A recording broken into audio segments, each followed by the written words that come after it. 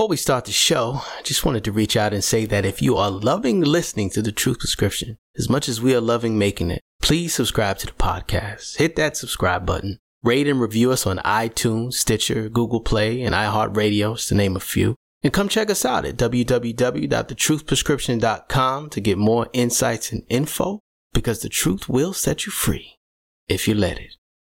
With these two beautiful children in my life, I want to make sure that any experience I have with them, every moment I have with them, should it be my last, I want it to be ideal.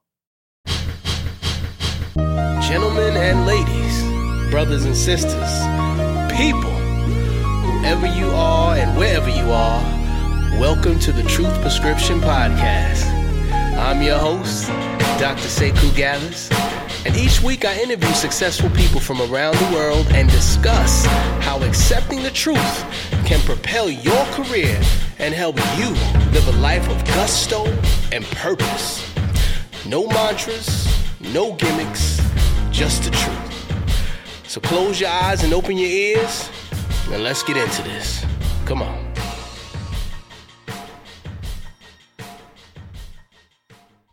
Gentlemen and ladies, welcome back to The Truth Prescription. This is episode number 52. I'm your host, Dr. Sekou Gathers. For today's show, I had the opportunity to talk to business coach and the Hidden Entrepreneur podcast host, Josh Carey. Josh is also the CEO of a digital marketing company for pet sitters and dog walkers. And before all this, the coaching and the podcasting and the marketing, he spent 15 years as an actor and filmmaker.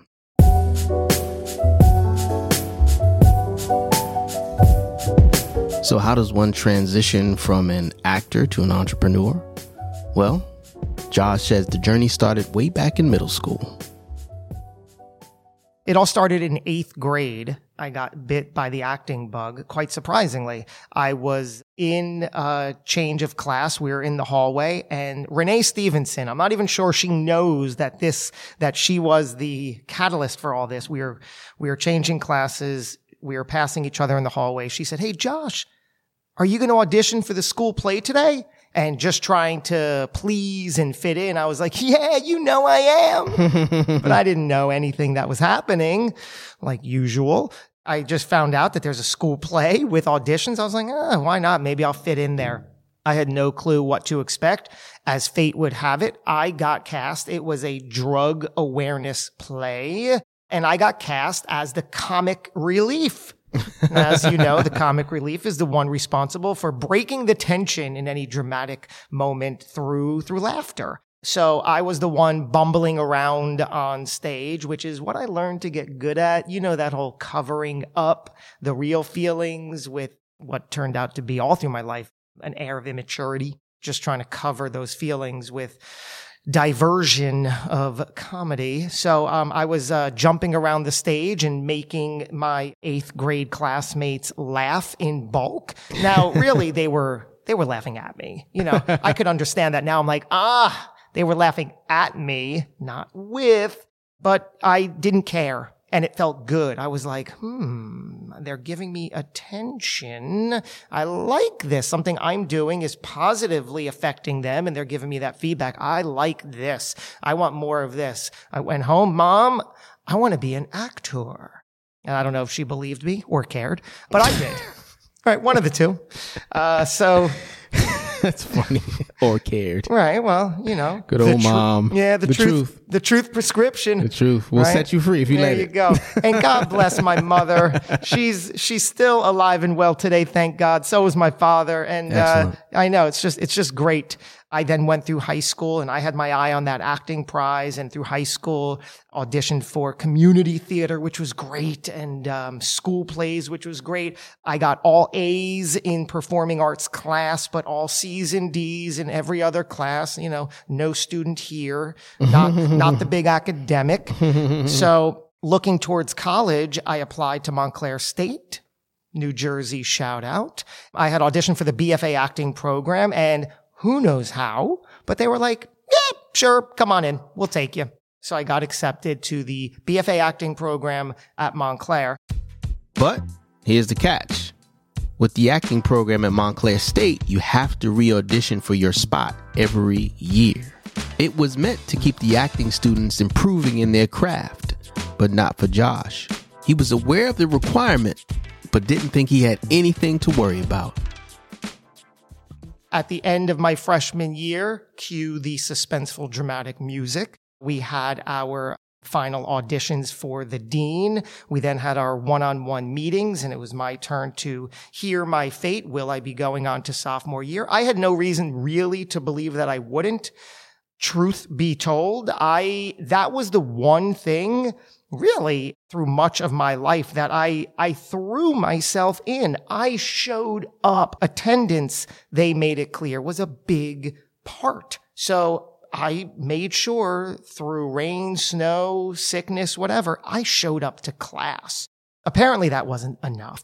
So I go into my meeting with the dean, and it's like a dramatic movie, close up on the tissue box, front and center on the desk right in front of my chair. So as I'm walking in slow motion thinking, why is the tissue box there?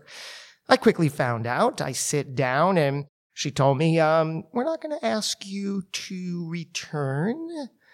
And I started. Why? Because you had C's and D's in your academic classes?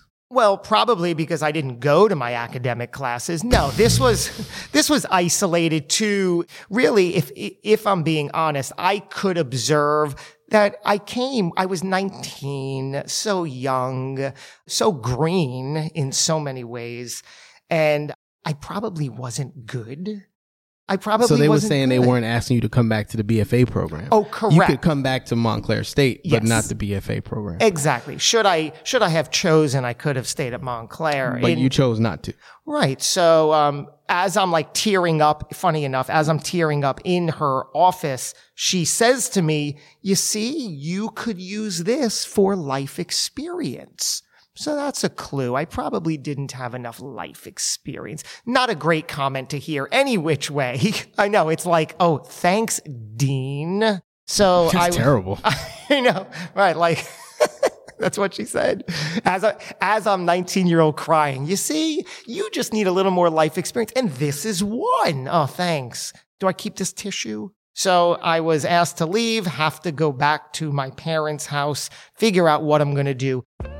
Josh didn't let this bump in the road stop him. He wanted to be an actor, so he found other opportunities to pursue. New York City is easily accessible from New Jersey, and it didn't take long for Josh to get a new gig to keep his acting dreams afloat. He found an audition notice for a New York City Theater Conservatory. He auditioned and got accepted. Things were looking up. But sometime after his acceptance, he came to a realization about himself and his talent. Acting, singing, and dancing, two of those things aren't my strength. Which two? Yeah, what do you think? I wasn't a great dancer. I wasn't a great singer. I pulled it off in the 2 years, but it turns out I was a very good actor, and using my 8th grade comedy chops, I was a good comedy performer. And I met my roommate, who also happened to be a good comedy performer. And we found very quickly that what we were doing behind the scenes together, cracking each other up, probably had bigger legs that we could make work. So we were like, we should probably do something with this vibe and this shtick that we're doing. So we wound up having a really fun, cool, successful 7-year career together as a comedy duo, much like Abbott and Costello type stuff, a Seinfeld twist to things, very observational humor. For a while, Josh was able to get by with his acting endeavors, but soon fell into a rut after the comedy duo split up. He still found satisfaction in having an outward attention and approval of others. He took the validation of a job well done in acting and tried to find it in other aspects of his life. But the world outside of the stage doesn't respond that way.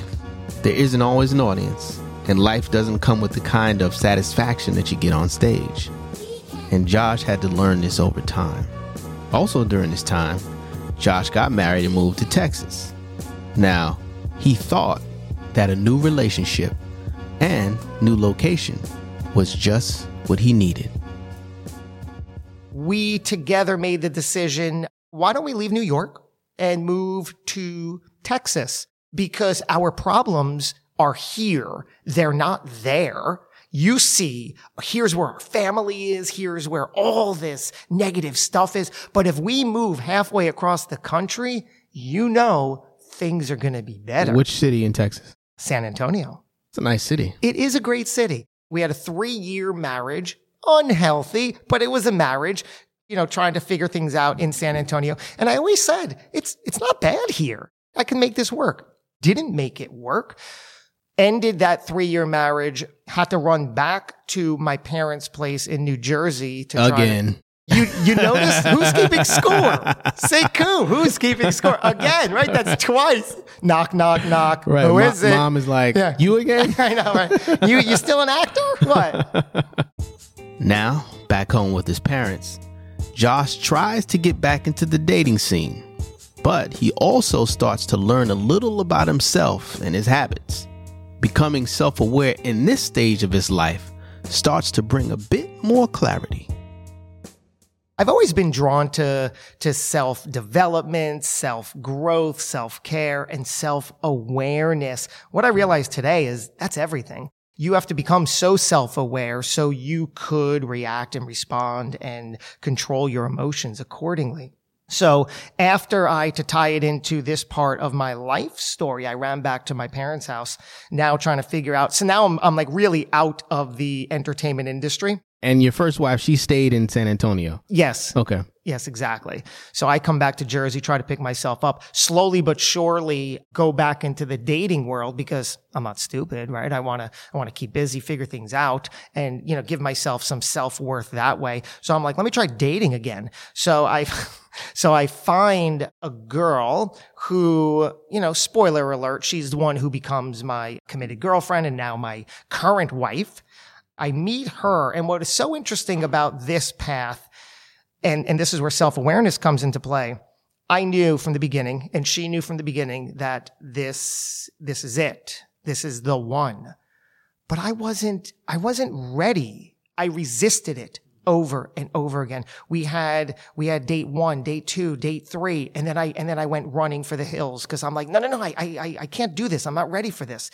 Then, I got dragged back, right? And then we had, again, date 4, 5, 6, 7, 8. And then I was like, no, this is, it's so good. I just can't. This isn't going to work for me. So that went on for some time.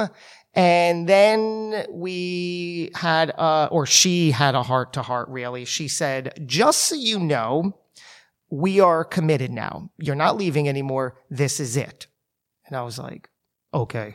It's like, I got it. That old Eddie Murphy comedy. He's like, do you hear me, honey? Okay. Exactly.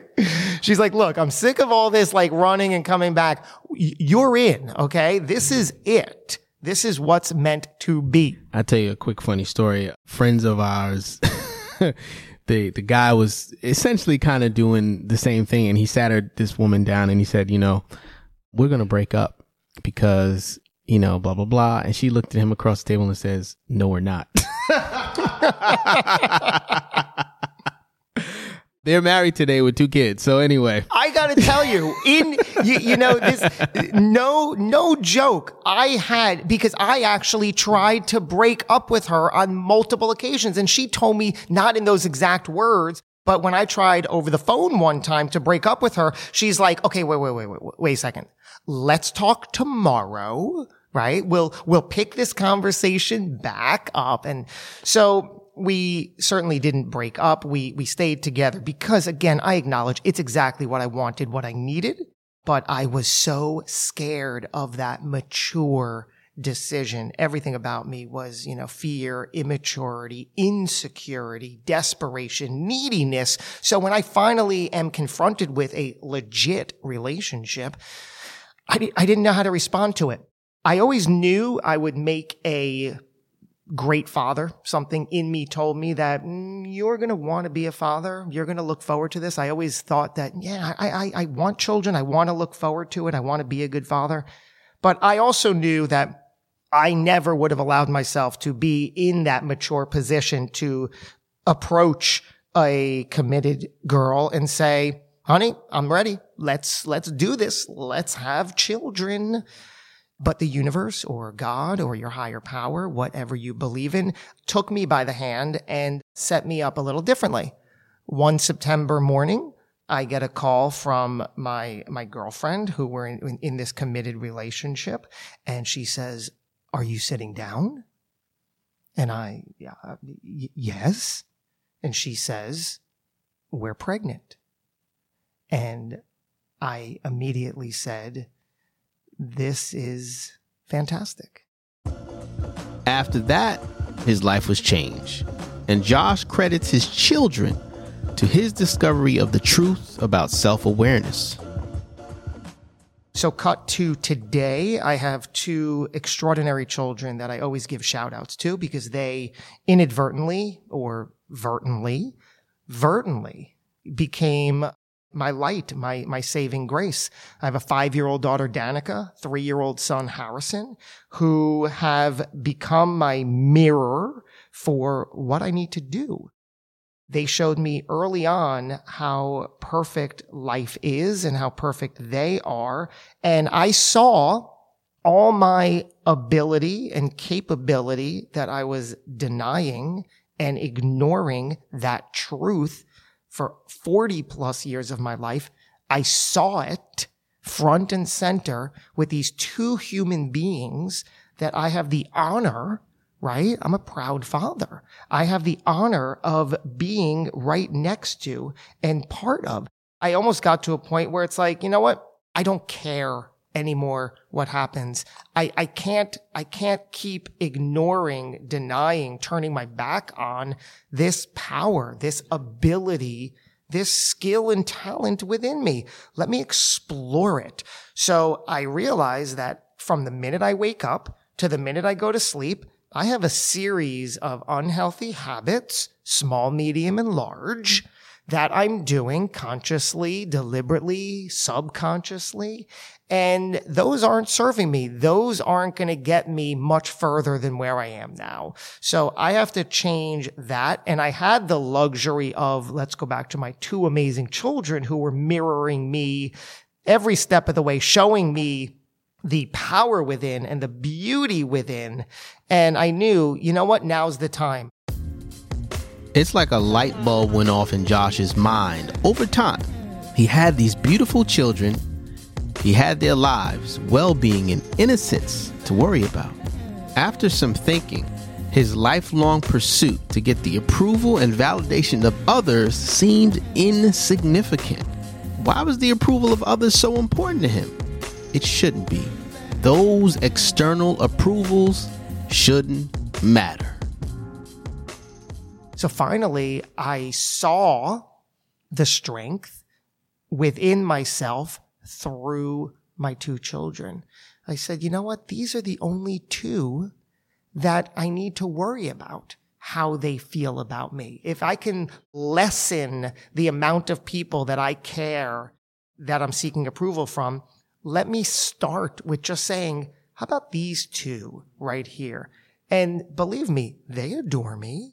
And they always have, even in my unhealthy way. I didn't like me, but they were always, you're the best daddy in the whole world. I love you. And I'm trying to reciprocate that healthy, unhealthy, a little mix. And then I just realized I can't concern myself of these external people seeking approval for. And the whole irony is, looking back, the people that I was desperately seeking approval from, I don't even like. They're not even good people. So it's just so interesting when you really look at it that way. How are you showing up? And now today, so I have all these habits that I acknowledged from start to finish in my day. And I just started saying, okay, this one has to go, this one has to go, this one has to go. But the trick is you don't just remove them. You have to replace them with better habits. So I started doing that very slowly, but surely, one little thing at a time, making sure not to bite off more than I can chew.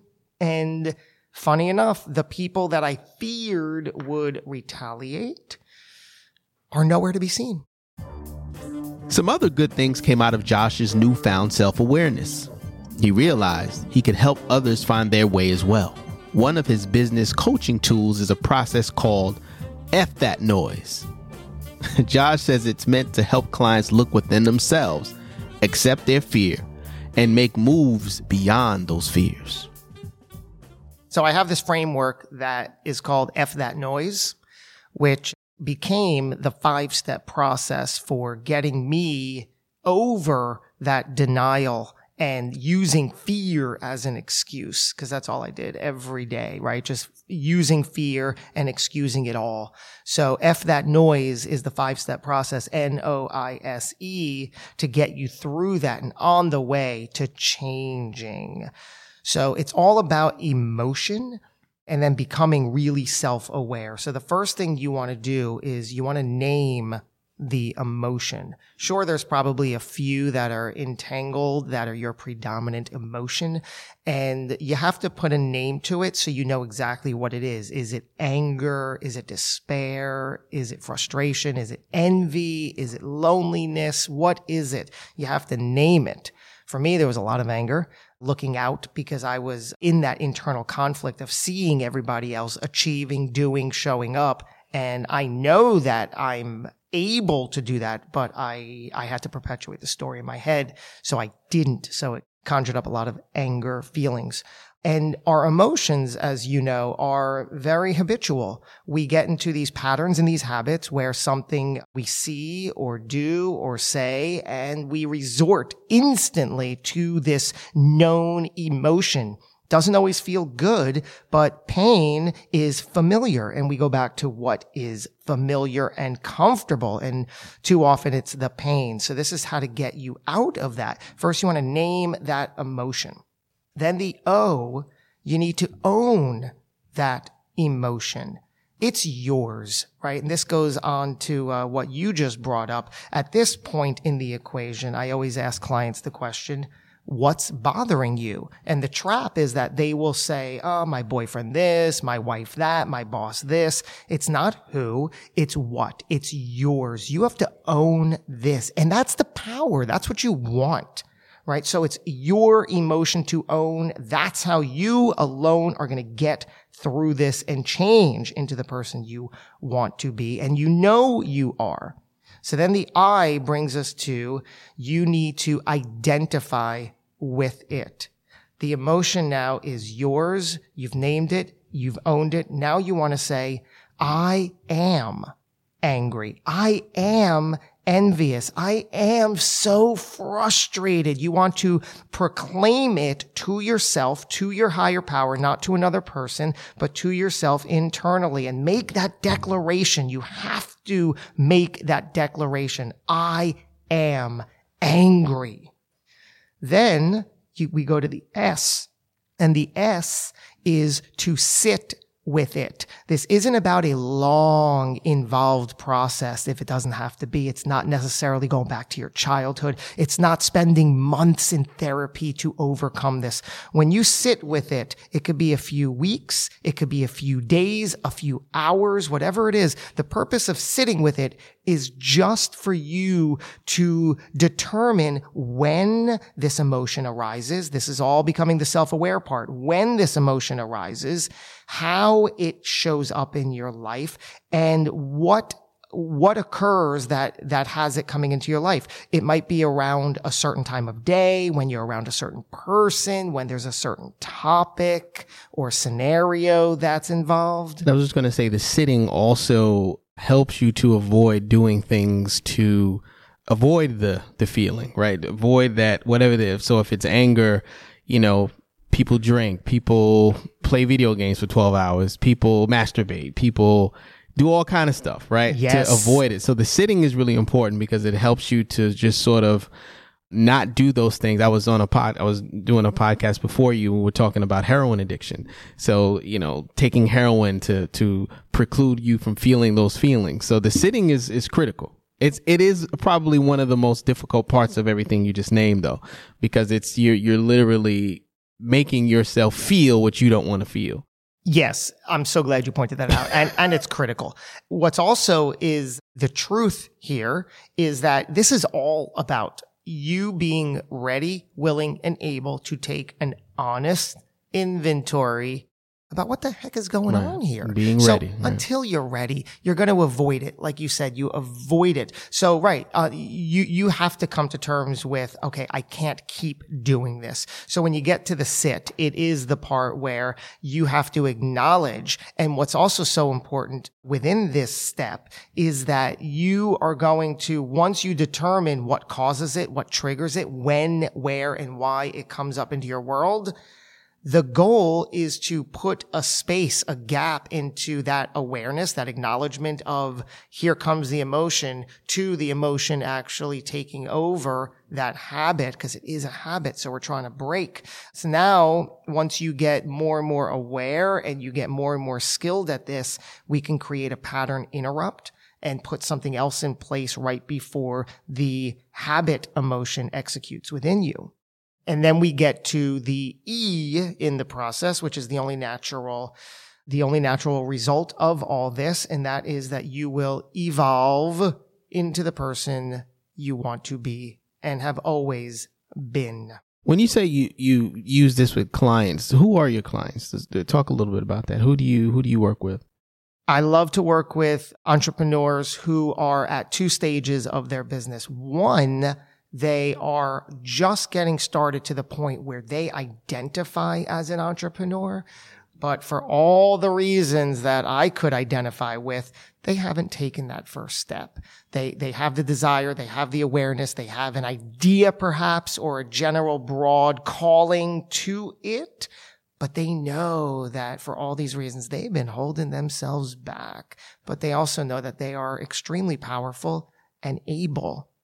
And then it's the people right within that middle ground, maybe 3 to 5 years in, because that's where I could identify. I spent a good portion of my career where I just kept hitting the same wall and I couldn't break through. And I would just show up as the unhealthy version of myself, completely unaware of what's happening, thinking I just have to get something right here in the business. I have to do different marketing or do something different or create something better or put more work in or more effort. And then they'll like it. And then they'll buy it. And then I'll get what I'm after here.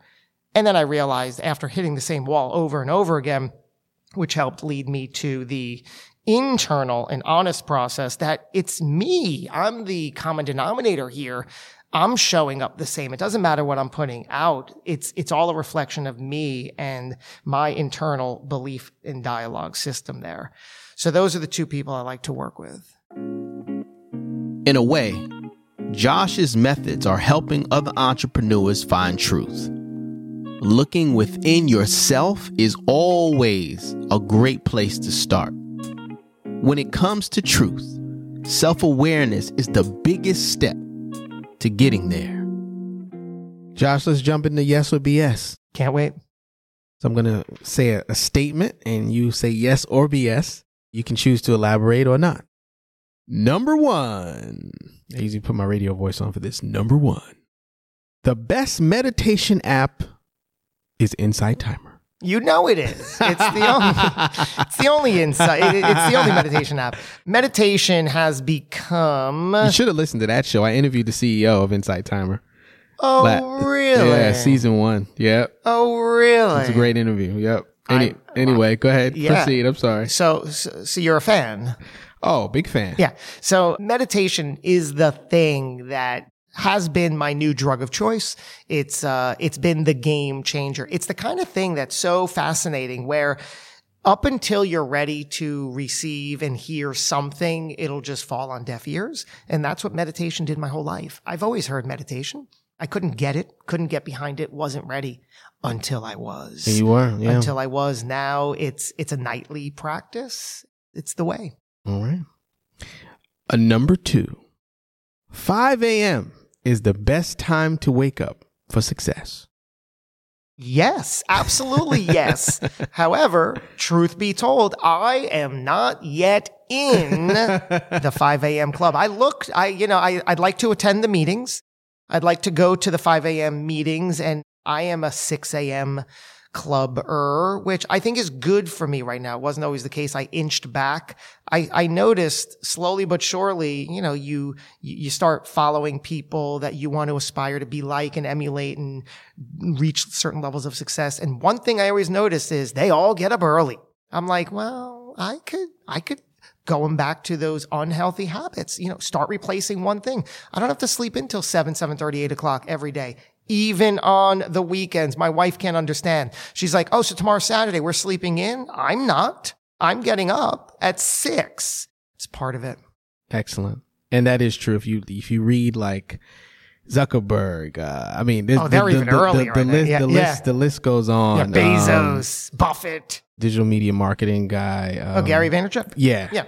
Gets up at 5. All of these guys get up at 5, between 5 and 6. Yeah. Get their day started. Tim Ferriss, same thing. Gets up at 5. Gets his day started. Does a whole routine workout, sauna, meditation. What time do you get up? I've been getting up at 5 recently. I usually get up at 6 anyway, but I started getting up at 5 once or twice a week. How is it? It's great. It is. I feel fantastic because I can get so much done. Once I get past the haze of I'm sleepy as hell. Once I can get back past that haze and I'll get a workout in, I'll get some writing in, I'll do some meditation, I'll do some other things. And then it's 7 o'clock and my kids are just starting to wake up and I can start breakfast. I can go through the whole process. Exactly. And, I feel accomplished. And then by 10 o'clock, I'm like, shit, I've been up 5 hours. This is great. This is great. I'm doing it. What's so funny? You mentioned that once you get past the haze, and let's be real, that haze happens no matter what time you get up. You sleep until 8. It's not like you're up at 8 and you're like, oh, I'm refreshed right out of it. No, there's never a time you're up where you're refreshed. So there's always going to be a haze. That is very true. Number 3, a great leader motivates a change in others. Is that the question? That's the question. Oh, I thought there was more. That's the question. A great leader motivates a change in others. Obviously, yes. Okay. Number 4. That is funny. Josh Carey will live to be 101. What? What?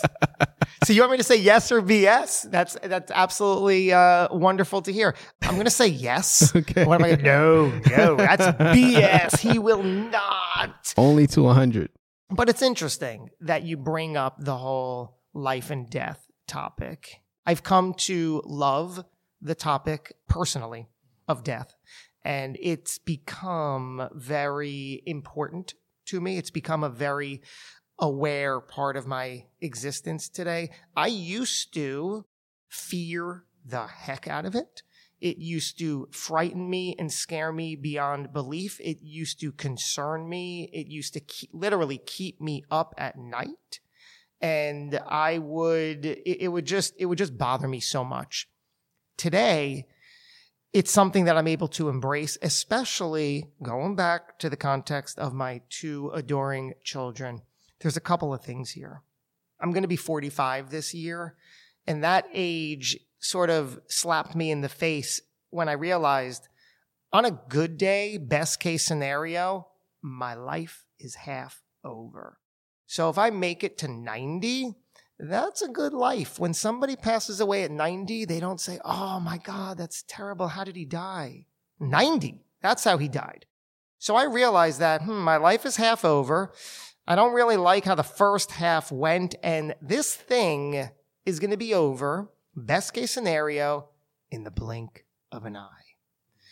And that sort of puts things in wonderful, loving perspective for me. So I want to know that if I'm going to make it to 90 the way I was going, I would have just survived and made it to 90. Now I want to live to 90.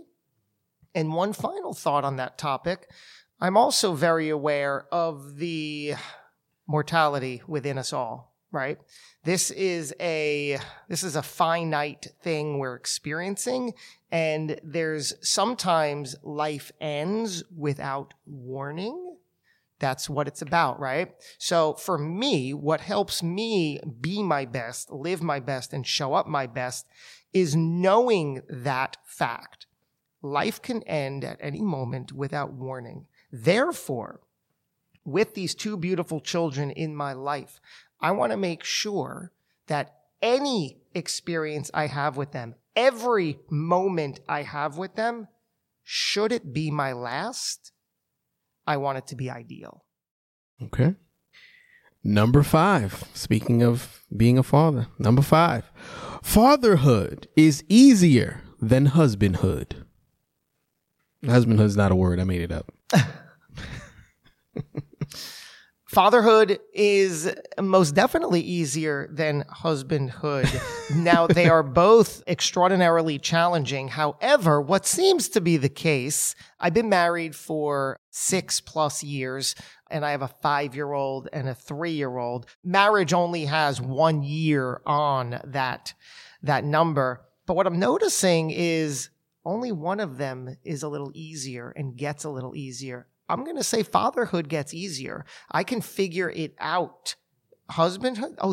Because you know what happens once you do figure out husbandhood? Change up, switch. They don't like that, right? They call him the pinch hitter, right? They go to the bullpen. Things have to change, right? Yes. They don't keep in the quarterback. Things happen when they realize you are onto them. The kids, my goodness, I'm getting it. The better I am, the better it is.